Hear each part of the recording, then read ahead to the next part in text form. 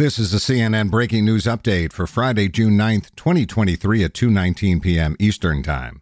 Former President Donald Trump and his aide Walt Nauta are charged in a 38-count indictment, including a count of conspiracy to obstruct justice, according to court filings unsealed today. The purpose of the conspiracy was for Trump to keep classified documents he's taken with him from the White House and to hide and conceal them from a federal grand jury, the indictment says. Trump is facing 31 counts of willful retention of national defense information, according to the indictment. For more on this developing story and others, listen to the next edition of CNN 5 Things at 5 p.m. Eastern Time.